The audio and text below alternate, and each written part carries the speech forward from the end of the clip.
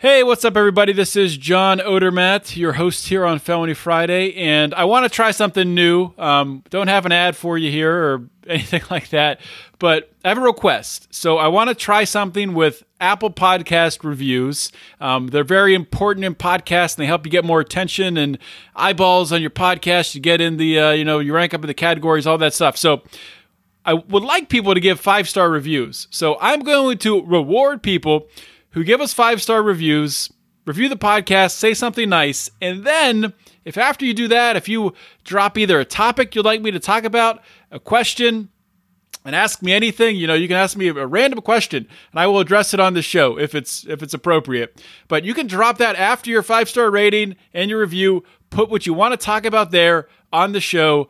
I will talk about it, and it helps the show. It helps you influence the show. It's a win-win. So please consider doing that. Make sure, even if you listen on Spotify or Overcast or whatever, do it on Apple Podcast. They have the most control right now, so do it there, and we'll see what happens. All right, thank you very much.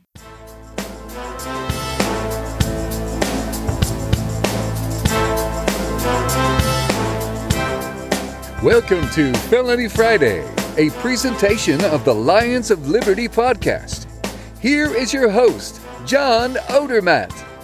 Felons, friends, and freedom lovers, welcome back to another edition of Felony Friday, a weekly show right here on the Lions of Liberty podcast, where you can subscribe on any app out there, any podcasting app. Just go to Lions of Liberty podcast, hit subscribe, leave us a review like I talk about at the top of the show.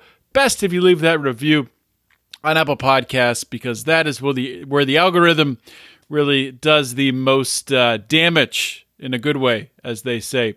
I'm not going to read through any reviews today. I'm going to save it for next week because I have a long interview today with an awesome guest with Rufus, Rochell, and Amy Pova. Rufus telling his story of serving 32 years, 3 decades in prison.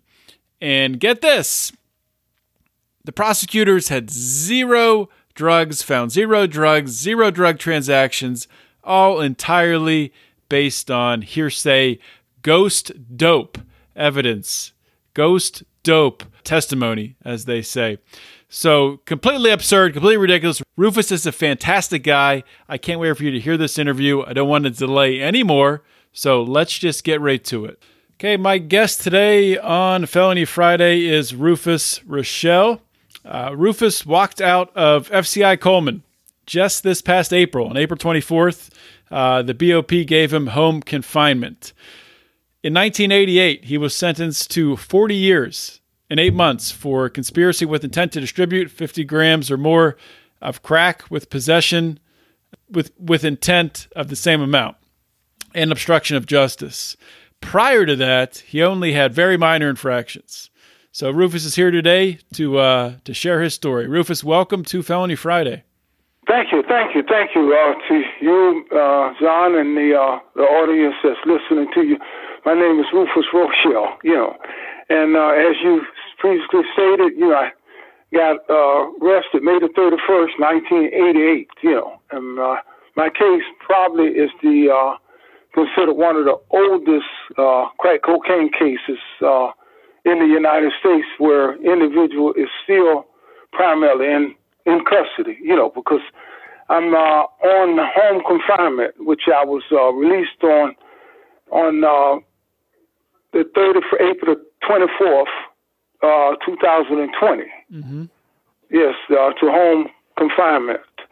And I presently have one of the boxes on my ankle boxes on my ankle, right now, So that would substantiate being in custody, because I have to call in each and every day, at night also to the center, to verify my whereabouts. But anyway, as you stated, I was arrested. As I previously stated, I was arrested May the 31st, 1988.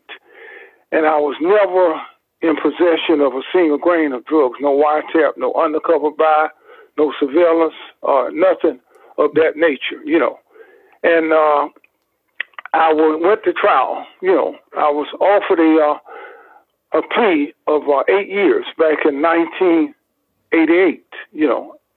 Prior to trial, and I rejected the plea because I was never in possession of any drugs, and I pursued it to trial. Based on the evidence that was alleged in the jury instruction, and based on the indictment also in the verdict form. The judge previously, read the instructions to the jury. As I stated, I was indicted on for conspiracy, as you stated, conspiracy with intent to distribute 50 grams or more of crack cocaine. Mm-hmm. Were you indicted? Was it just you, or was it a group? No, I had co-defendants also. Mm-hmm. And it was 5 other individuals indicted on the indictment stemming from the Northern District of Florida, the Gainesville, Florida Division. Okay. And as previously, as stated, the indictment alleged 50 grams or more of crack cocaine. That's count 1, conspiracy. And count 2 was possession with intent to distribute 50 grams or more. And even when the trial began, the judge instructed the jurors that they could only find us guilty of 50 grams or more, within that range. And anyway, he instructed the juror in accordance to the jury instruction.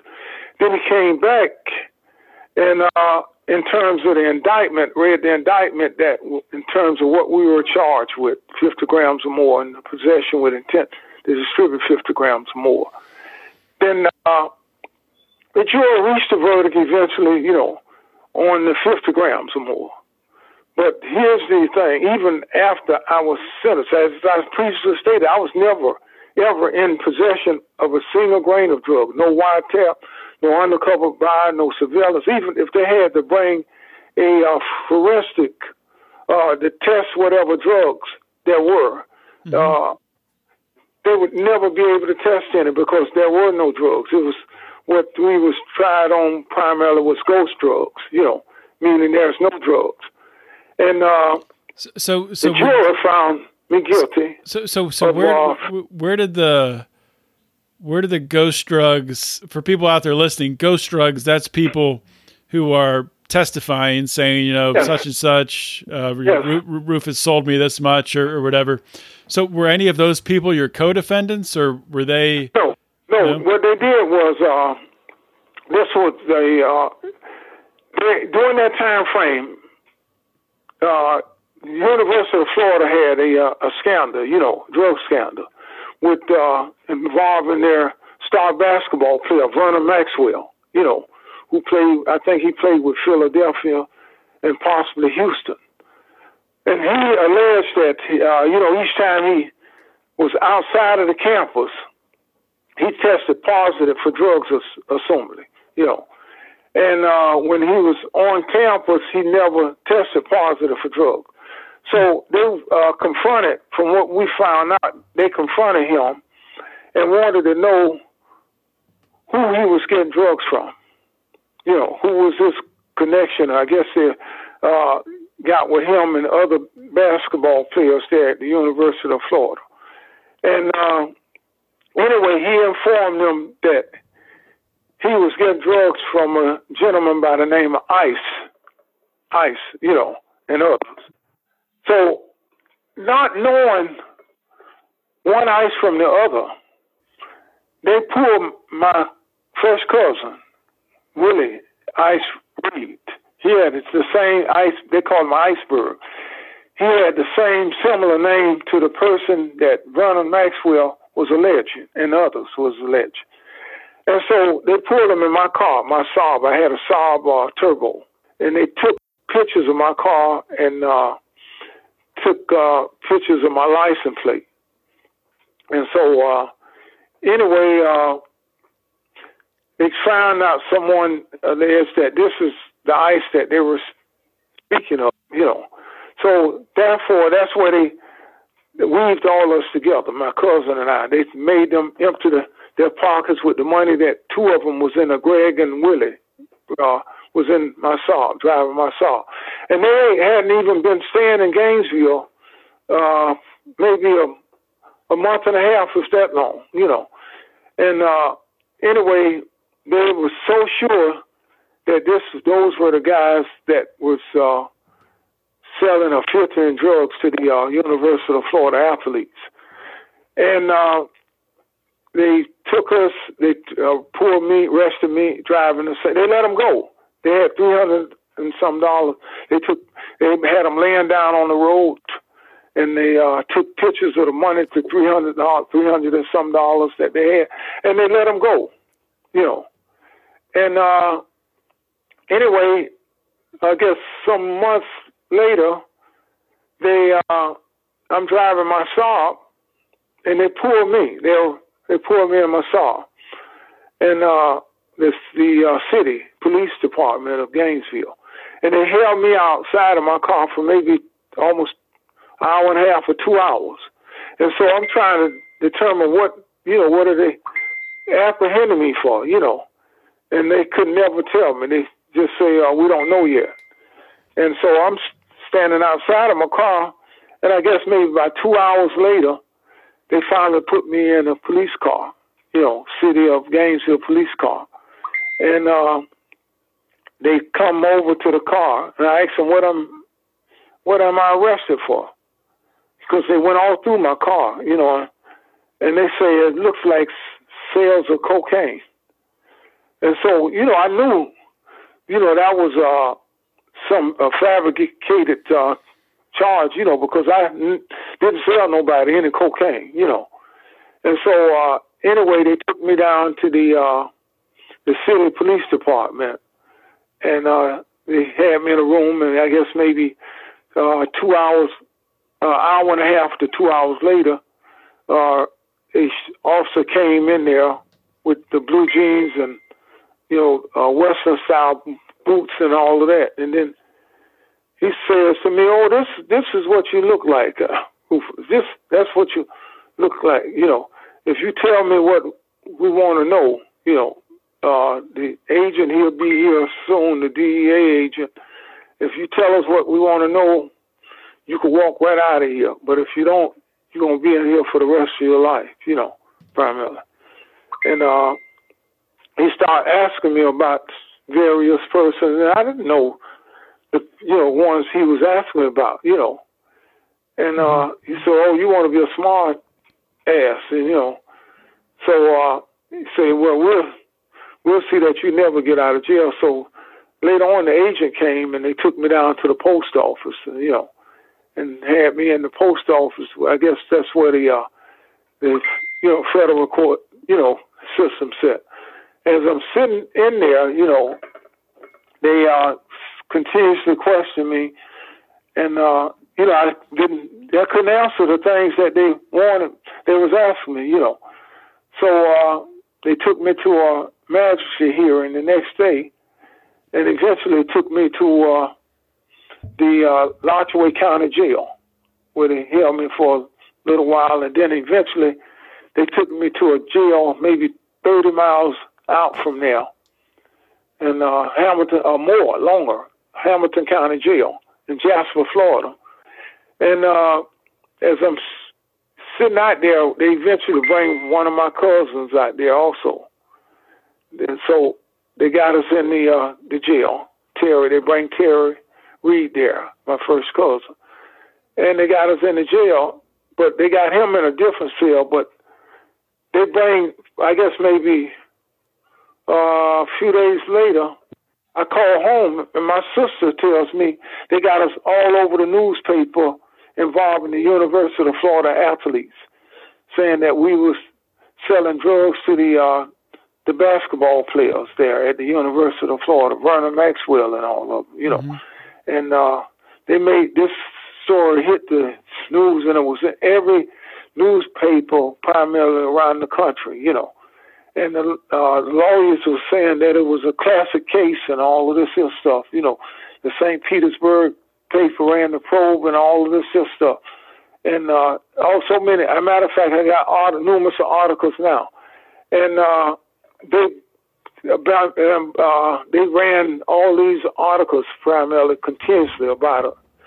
So finally, as the trial got ready to wind, I tell you what, they eventually gave us a witness list, and the witness list had, I know a couple guys that was they placed them in the cell with me. They brought them from prison, and they placed them in the cell with me to try to identify, so that they could make a positive identification of me or fabricate an identification of me. Right. Did you know or recognize any of the guys? No, I didn't recognize them. What had happened was they called, during the roll, they brought them in late at night on, around, I guess maybe 12 or 1 o'clock at night. The marshals or whoever it was, they brought them in there and they put them specifically in the cell with me so that they could see who I was or hear my name, and then they'll be able to fabricate a story against me. And so, anyway, the next day the officers come through and do a roll call, and I happened to hear the names, and I looked on my list. I said, these are the same, two of the same guys that they got on the witness list, And so I called my lawyer, and told my lawyer what I had just experienced. And he said, are you sure? I said, yes, sir. I'm extremely positive. He said, I'll tell you what, you call me back in about an hour. And I guess maybe 15 minutes later, they got the two guys and took them out of there. And I didn't see them anymore until I went to trial. And they came in there and testified against me, the same guys, And they said that, I think one of them said that he seen me with drugs or got some drugs from me or something to that extent, And they never got anything from me, And I come to find out, they said that they dropped, one of the guys had escape charges and drug charges and weapon charges, and they dropped all of that so that he could testify against me. But anyway, as the trial went on, as we got ready to go to trial, the reporters was outside of the courtroom, numerous of reporters from everywhere. And all of them, they took, as we got off the marshal's van, they jumped from behind the van and took pictures of us, And when they had us handcuffed together, me and my two co-defendants together, they had us on the front page of the newspaper the following day. And the judge informed the reporters, told them that they could leave because they didn't expect any of the athletes to testify against us. So he issued a gag order also. And we found out the reason why he didn't expect any of the athletes to testify against us because they had the wrong persons in custody, right? Me and my cousin. And now what they had to do, they had to go and grab guys out of the jails, out of the prisons and stuff to create a case because they had done put us all in the media, and now possibility that we was going to, they thought that we were going to sue them for false arrest and all of this stuff. So now they had to create a case by cut deals with guys in prison because all the guys that testified against me came from prison. Because the athletes, if they point to you and say this guy sell you drugs, they don't have any incentive to say yeah that was him. They're not holding anything over them. They're not they're not in prison. They don't have any time that can be taken off their sentence. So they could be truthful and say no, that's not the guy. No, see, the thing is that they had the wrong guys. The guy that we found out a year after we were convicted, almost a year after we got convicted, they indicted the ones, Ice and the other guys that they were talking about.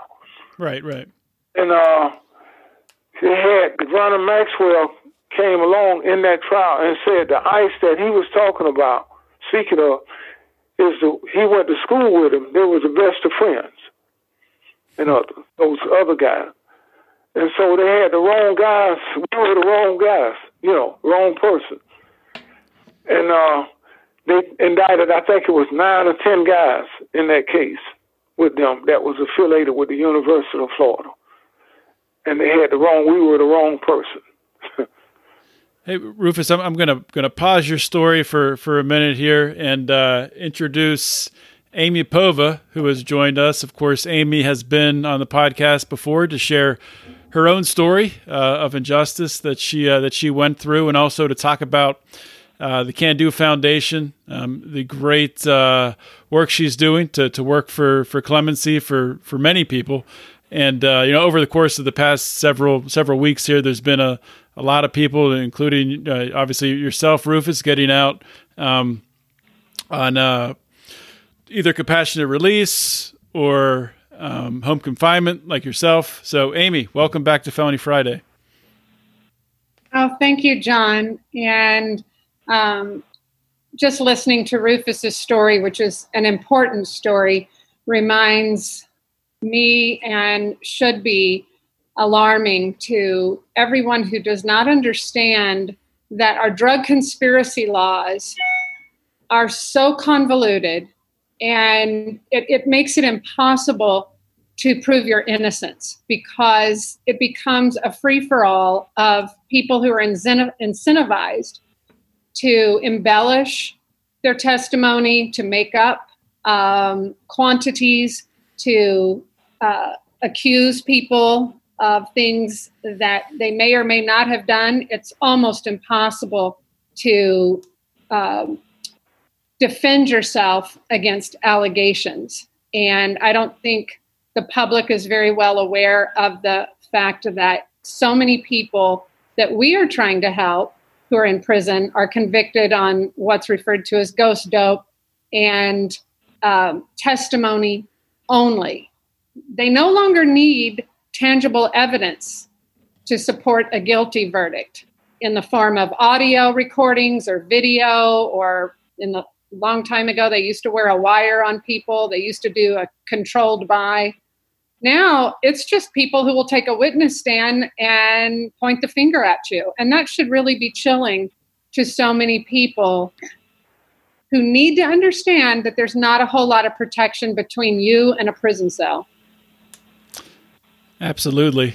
And so Rufus, after going through this trial, this experience, and having this happen to you, you get your sentence read out.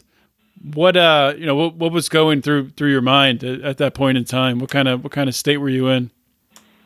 Because as Amy previously stated, it's one of the most difficult things there is trying to challenge something that's not there, because there's no drugs there, there's nothing concrete there, and you chasing a ghost, because there's ghost drugs, and so if you bring a investigator, or you bring a forensic in there, and get them to determine what percentage of the drugs is crack cocaine, as I'm being in there, and crack cocaine being you're being punished 100 times more severe than powder cocaine, then you're not able to make a determination, neither. And then what's so ironic about this situation, the prosecutor, Linda Paget, she's the assistant U.S. attorney during that time frame, they brought one guy in during the, from prison, and they brought him, he testified against me. And so they wanted to get a clarification from this guy in terms of what he stated, because they had various things that was conflicting, which he stated, and the attorney and the prosecutor, they got together, and the judge, they wanted to bring him back up there on the stand in terms of redirect to get some clarification from him. And after he testified again, they got clarification. The the prosecutor, Linda Paget, asked Judge Maurice Pohl, did she do a good job? And the judge stated to her, you did very well. We don't want to press our luck here. You know, which is a clear case of collusion, you know, because it shows that they were in collusion with each other, you know, because the statement, the question, and the answer response that he gave her upon her question him, did she do a good job, you know, in terms of pursuing those questions and answers against me, you know. So it was a no-win situation. Everything primarily was set up, you know. And then even when, you know, with the jurors, when you found guilty in the court of law, you know, there's a reason why they don't have the jurors present during the sentencing phase, you know. And because if the jurors had checked, which they checked the verdict form for 50 grams, you know, right within the 50-gram range, which I would have got sentenced or supposed to have gotten sentenced for 50 grams of crack cocaine, you know. But they seen where 50 grams wouldn't have gave me the type of sentence that I received. So what they did was they came through the back door during the sentencing phase with the judge, the prosecutors, the agents, and the probation and parole officer. They are present.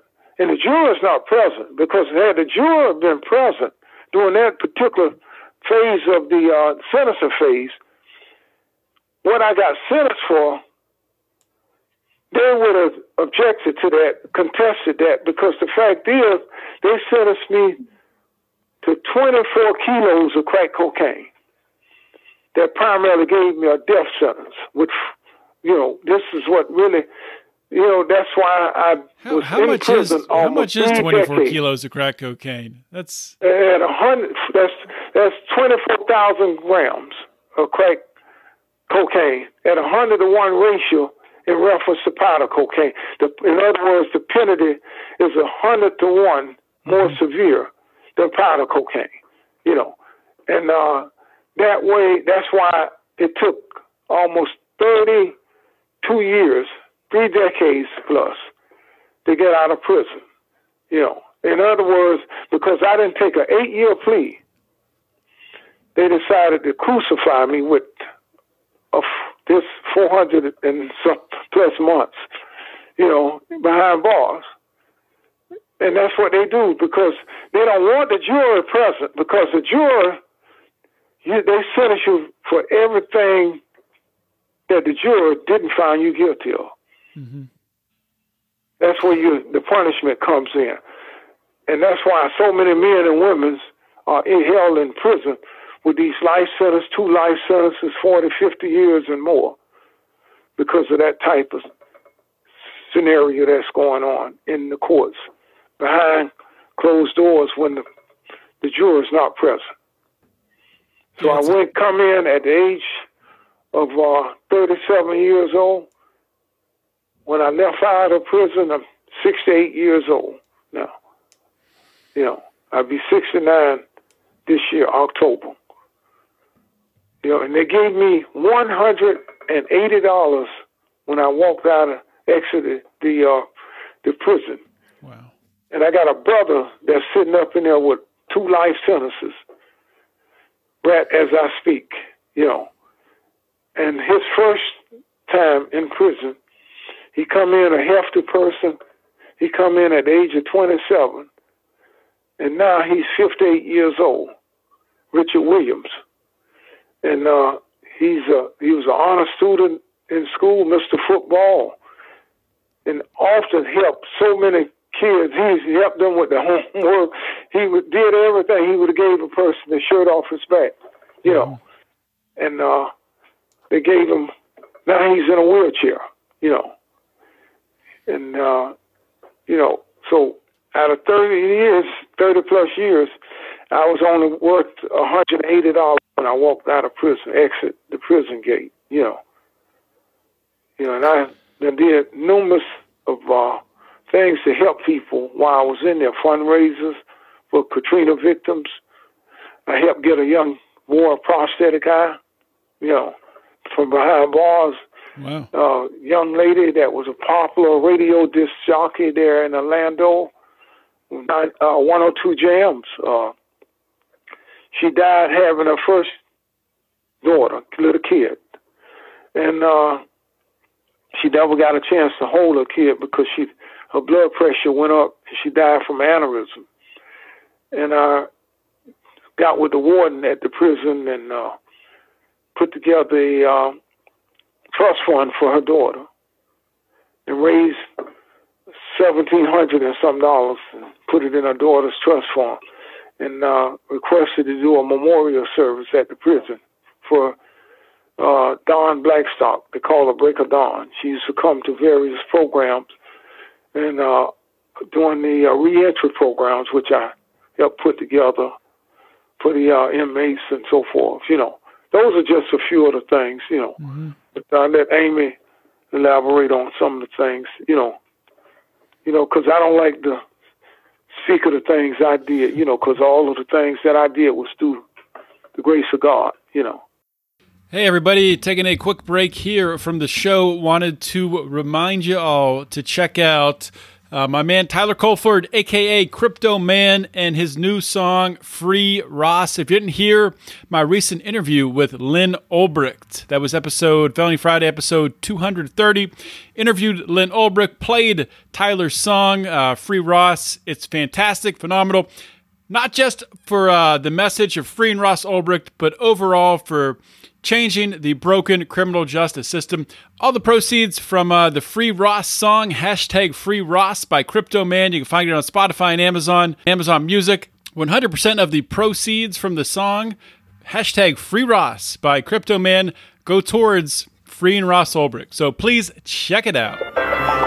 These are perilous times when they ruin your lives over victimless crimes and they sever your ties from your business, loved ones, and family. Why? New slave labor, they barely pay you. Don't care about work ethic or major. All right, another quick little break here. I want to tell you about an awesome podcast from another supporter of our show named the Scariff Scuttlebutt. I know, it's a strange name, but sometimes that's good. Sticks in the mind, sticks in the craw. So anyway, when you're not listening to the Best Libertarian podcast, there's some other things out there. I know a lot of you are into sci-fi. I am into sci-fi. I do enjoy Star Wars, and this is a no-shill Star Wars podcast. So they talk about everything from the books to the movies to television to video games. They do deep dives into the saga, not just skimming on the surface to really get in there. So they talk about topics such as politics, propaganda, and even fate versus free will as well in the context of this saga, spinning off from that to have really fascinating conversations. They're not afraid to speak their minds. That much I would know, and you should know if they're supporters of this podcast. So again, you can find them on Twitter at Scariff Podcast, that's SCARIF Podcast, or of course, anywhere you listen to your favorite podcasts.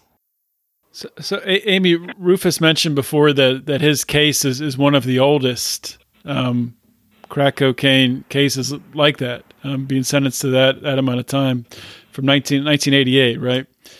Yes. So when did you first hear of Rufus's case, Amy?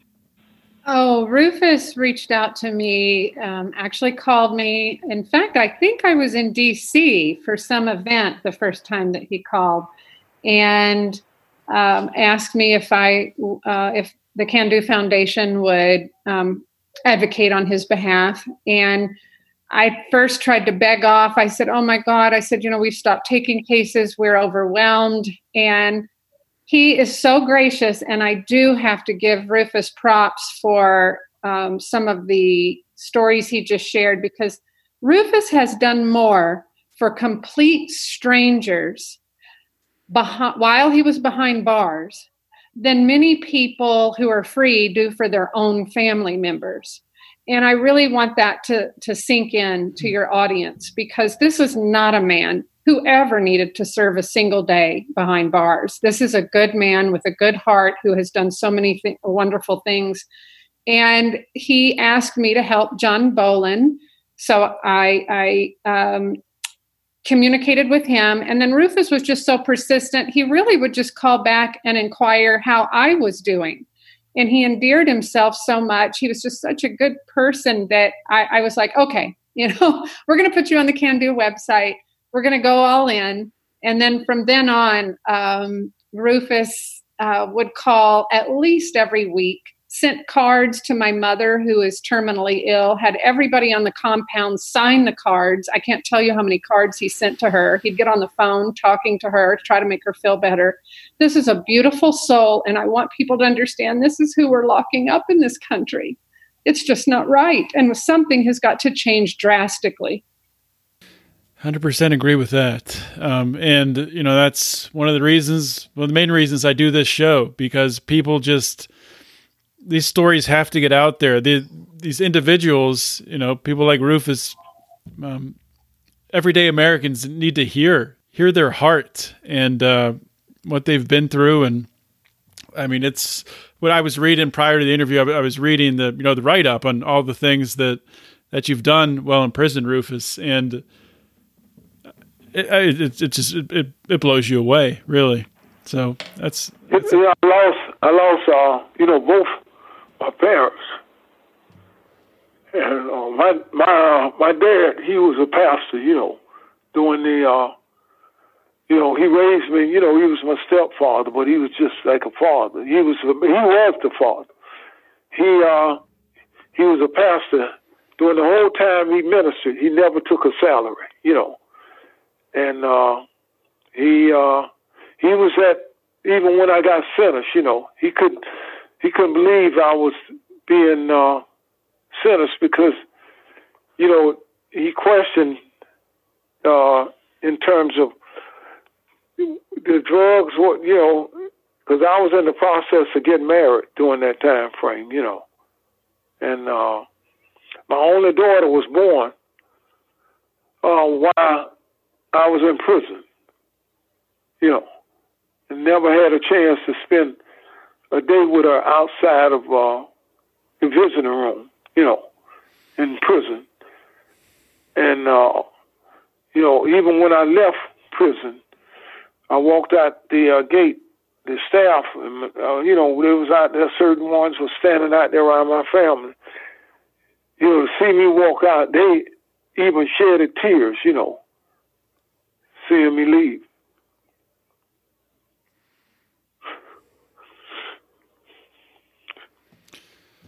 Well, I'd like to add, John, we really need to all try to lift up Rufus's brother now, Rick, who I don't know if Rufus mentioned that he's in a wheelchair and he's a first offender. We're waiting on some paperwork from him. It hasn't come in the mail yet, which is disturbing. But and Rufus only has home confinement. He still has to serve out the rest of his sentence wearing an ankle monitor, but we do have his petition over at the White House and are quite confident that he's in a good position to get clemency. We just don't know when that's going to happen after the pandemic and the civil disobedience that's been going on in the nation. It seems like clemency may have gone to the back burner. We certainly hope not, but we have to keep lifting up people like Rufus's brother and so many others like people we have on the website, because these are good people who are just being warehoused. This isn't punishment. This is a slave labor trade. It's cruel. It's to me, it's a humanitarian violation, and we all need to work together to bring these people home. Yeah, it's certainly not corrections. It's supposed to be. That's what it's supposed to be, right? It's supposed to be corrections. You're supposed to go in there and come out rehabilitated, rehabilitated, and ready to contribute to society. But so often, people are just beaten down in there. How can you be rehabilitated when they gave so many people life sentences, which means no parole? And also they expect people to come out after they're unemployable at 50, 60, 70. And how are people supposed to build up their life again and have a pension or a retirement fund? It's no, they're crippling people, and we were considered disposable. I don't know if people really followed the timeline, but no sooner did we end the Cold War with Russia than the Reagan-Bush administration resurrected the old drug war. So this nation is always at war because it's profitable, and the budgets have to keep going for the big war machine, which includes every agency under the sun.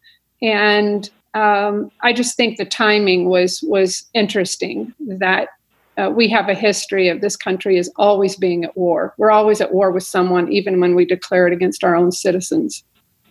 Yes, exactly right. That's exactly what we're doing. We're at war with our own citizens. It's sick. Rufus, I want to give you the chance to share anything else that you want to about your experience or about what it's been like to be home now for 2 months, going on 2 months. I had an opportunity, a few weeks after I was out, to speak to Congress also, I spoke to, are you there? Hello? Yeah, I spoke to the top congressmen there in Washington, in terms of the epidemic, the corona epidemic, and how long I've been in prison, and also, and they found it very difficult believe that I had been in all those years, sitting in there, because a lot of the even serial killers would have possibly beat me out of there, out of prison, And had I, people, ones like Amy, if they wouldn't have came to my aid, then I would have been a forgotten soul, primarily, And, because being in there for a period of time, you like forgotten, And because even you look at the ones that's coming here now, a lot of them is getting out. And then the ones that's been in there for a period of time, it's like they overlooked, forgotten, It's like they're in a cemetery, buried in the far back, and completely forgotten. And thank God for Amy, because she came in there and then she made it known that you all have forgotten Rufus in here, He's still in prison behind bars, And then once she brought to the, enlighten others that I was still in here, then numerous of people start saying, now's the time to help this man get out of prison, Because I tell you, I can't thank her enough, because she's really been there 24/7, and she stayed in contact with my family to let them know the things that she's doing to get me out of prison. If it wasn't for her, right now, I wouldn't be out of prison right now. I would have probably been one of the ones that's buried in the sand in prison right now, in one of those rooms locked in, just like numerous other men and women as I speak tonight. And, they only gave me $180, as I stated, when I left prison, And, how long and how far is that going to take a man, in there, when you step out of there with 32 years almost inside of the prison, Yeah, well, what do they expect unless you, unless you have support from your family, right, to take care of you, give you a place to live, right, and I'm sure not everyone does. Yes, and that and that's a big advantage, really, for my sister, Cheryl Bolden, and her husband Bob Bolden, give me a place to stay, here outside of Gainesville, Florida. And it's a blessing, And it's a blessing to have ones like I stated in reference to Amy and others that's reaching out for me and speaking in my behalf, because, you know, a lot of the men and women that's in those places don't have voices, you know, outside of the prison, you know. And I've been going out every night, primarily is doing a Facebook Live, you know, speaking for those men and women that don't have a voice, you know, every night, primarily since I left prison, doing their Facebook Live, you know, and speaking in reference to those many men and women that I left behind. Because even when I left, they was telling me, Rufus, don't forget us. Come on, we need you to help us speak for us, man. You know, help us get out of here, because we don't want to die in here from the coronavirus, you know. And as I stated also, you know, when you give a man a life sentence, you know, when a judge sentences a man to a life sentence, he's actually saying, I'm sentencing you to a death sentence. Because if you read their judgment commitment orders, you see on there where it says continue until deceased. You know, so that's, in so many words, you know, they don't want to tell their family that they've been sentenced to a death sentence, you know, because if they don't get any support, they're going to die behind bars. They're going to die behind bars. I'm looking at many men. I've seen many men and women during my tenure. There's all you can look in their eyes and see is that, you know, because, you know, people look at them and they don't, you know, they're saying, well, he's going to die behind bars. And then not only is he doing time, his family is doing time as well. And that's why it's so important that the ones that's listening to me and Amy and others on your radio station come and support those young men and women that's incarcerated in those prisons.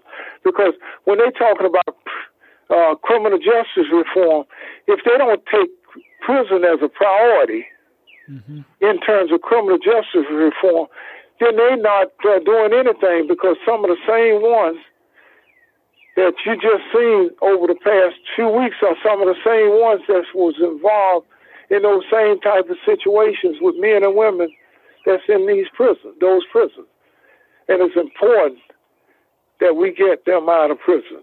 You know, it's extremely important that they support Amy Povic with the Can Do Foundation, and it's important that they donate funds to help those organizations as well. You know, be able to help others to walk out of those prisons.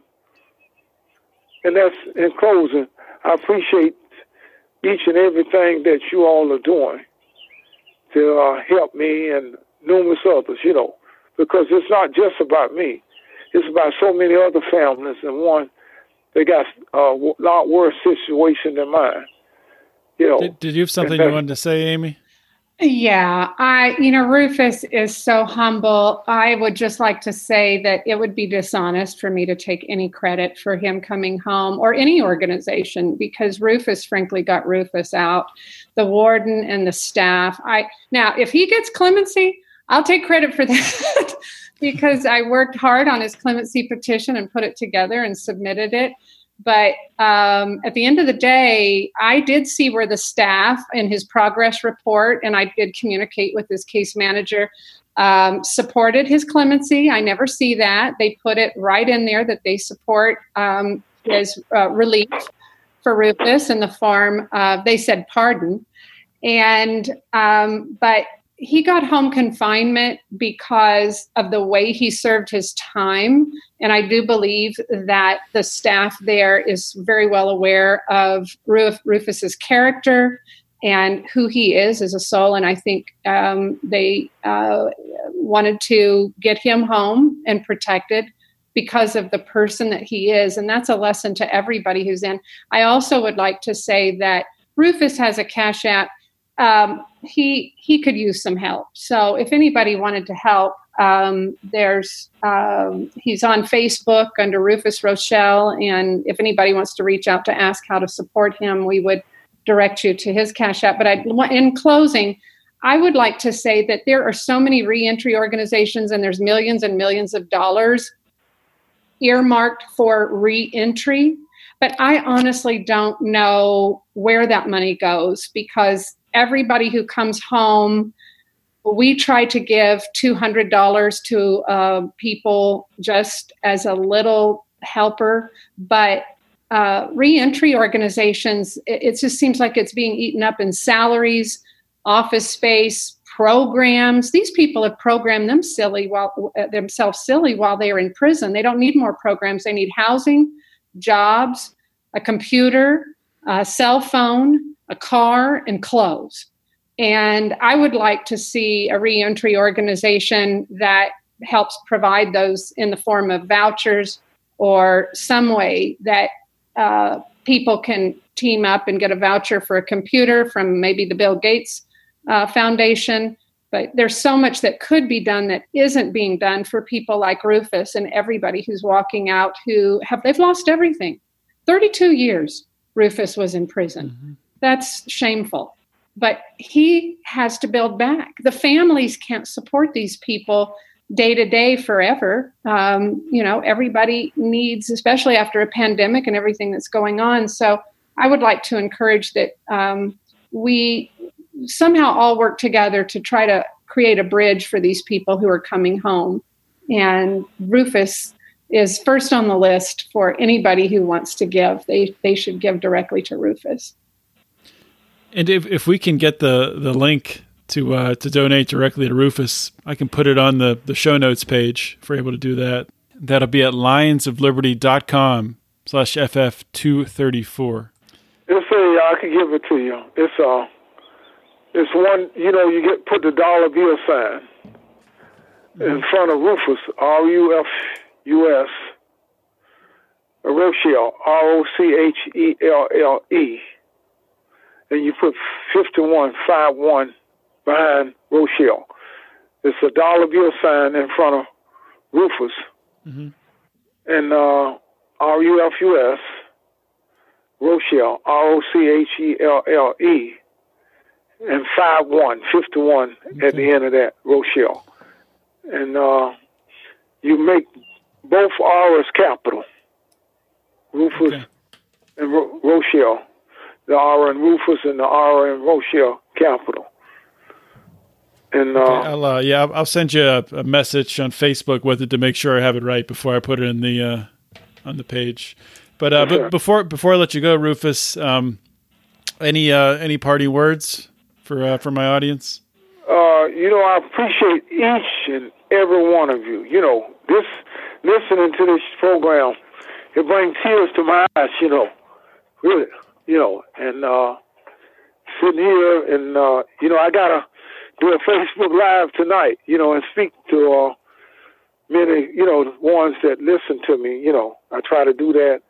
Not only that, I don't speak about prison every night. I speak about trying to keep kids and families from going to prison, rather than a lot of the ones that's already there. I try to keep families together as well, and supporting one another, And in order to do that, we got to stay out of those places too, And I appreciate each of you, and I'm just trying to make things, the best of the situation I'm in, And that's what's important.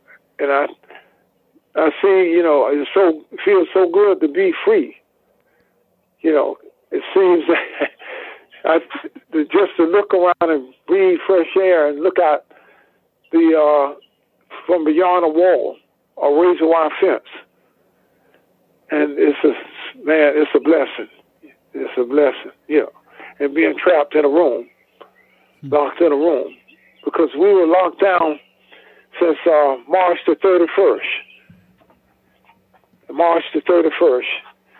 Until I even left in April the 24th. They still locked down right now, So just imagine an individual locked in those places like animals, and many men and women that deserve their freedom. And each time I go to sleep at night, it seems like part of me is still there, because with the ones that I think about, like John Bolden and my Richard William, my brother, and numerous, so many others, I think in there with the 3 and 4 life centers. There's, you got women's in there. I wrote an article even and sent it to President Obama. It was entitled, it was about a couple girls that was in prison. One girl had 13 life sentences, and the other young lady had a life sentence also. And sometimes they sentence individuals, when they give you all those life sentences, that's overkill. That's the overkill. And you walking around in prison, you wonder how a person could smile and laugh and be so humble with so much time. But those seem like the most humble ones. There is the ones that has all the time in there and doing everything possible thing that they can do to get back out, to prove that they could be a productive citizen. Because there's many of them in there that has the same personality as Rufus has. But the thing is, they deserve a second chance. A second chance. Mm-hmm. And I firmly feel within my heart there's many men and women, if they got a second chance, they would be extremely productive and law-abiding if they just got that second chance. Just like I got a second chance. In closing, I thank you all, and I appreciate you all. And I just got to keep fighting for others as well, too, And I thank you for bringing me on your show. And that's about as much as I can say. Thank you. God bless each of you for allowing me to come on this show and for supporting me and listening to me. And I look forward to coming back on your show eventually with Amy once again, because she have been more than an advocate. She has been an angel sent from God, from so many men and women that's locked up in prison. And at the same time, while take care of the mother, and, many, don't know the situation she's going through with her mom, And I know the feeling because, I went somewhat through the same situation with my mom before she passed not very long ago. I lost my father, And so it's a hard area, And so I want each of you to pray for her mother, the healing of her mother, too. And pray for Amy as well. Thank you. God bless you. Thank you, Rufus, and God bless you. And thank you. Just want to encourage the people out there listening to go to the show notes page, lionsofliberty.com/FF233, and consider donating to the Cash App link there. And I want to thank Amy Pova for coming on the show and everything that she does with the Can Do Foundation, and hopefully we can have Rufus back on here when Rufus gets his clemency, and maybe also when others that Amy is advocating for, and one of them being Rufus's brother. Hopefully they get clemency as well. So I think there's bright days ahead, and this system and this injustice has to change. It just has to. It can't go on. So thank you both for coming on the show. Thank you. Thank you. Thank you. I appreciate that. Thank you for listening to today's show. Another great episode of Felony Friday. As you know, Felony Friday is one of 3 shows we have here on the Lions of Liberty podcast. Of course, we kick off every single week with our Monday show hosted by Mark Claire. It's our longest running program, our flagship program, where Mark interviews leaders in the Liberty movement. Every Wednesday, we have Electric Liberty Land hosted by Brian McWilliams. It's your weekly shot of culture, comedy, liberty, swearing, and just good fun. Check that out. You can get all 3 shows by subscribing for the great price of $0 per month. You get everything that we have here. So please check everything out. And if you like it all, please consider supporting what we're doing here at Lions of Liberty. A great way to do that is by joining the Lions of Liberty Pride. You can do that by going to patreon.com/Lions of Liberty. Another great way of doing that is by following, liking, sharing our stuff on Facebook, Instagram, or Twitter. You can find us on Facebook at facebook.com/Lions of Liberty. On Instagram and Twitter, we are at Lions of Liberty. And the discussion forum where all the greatest and brightest minds go to talk about politics, liberty, everything that's happening in the world today, current events, the Lions of Liberty Forum on Facebook, which you can find by typing Lions of Liberty Forum in the search bar at the top of Facebook, clicking search, comes up, say you want to join it, answer a question, bam, you're in, and the rest is just going to be a great journey for you. So check that out. That's all I have for today. This is John Odermatt signing off. Always remember to keep your head up and the fires of liberty burning.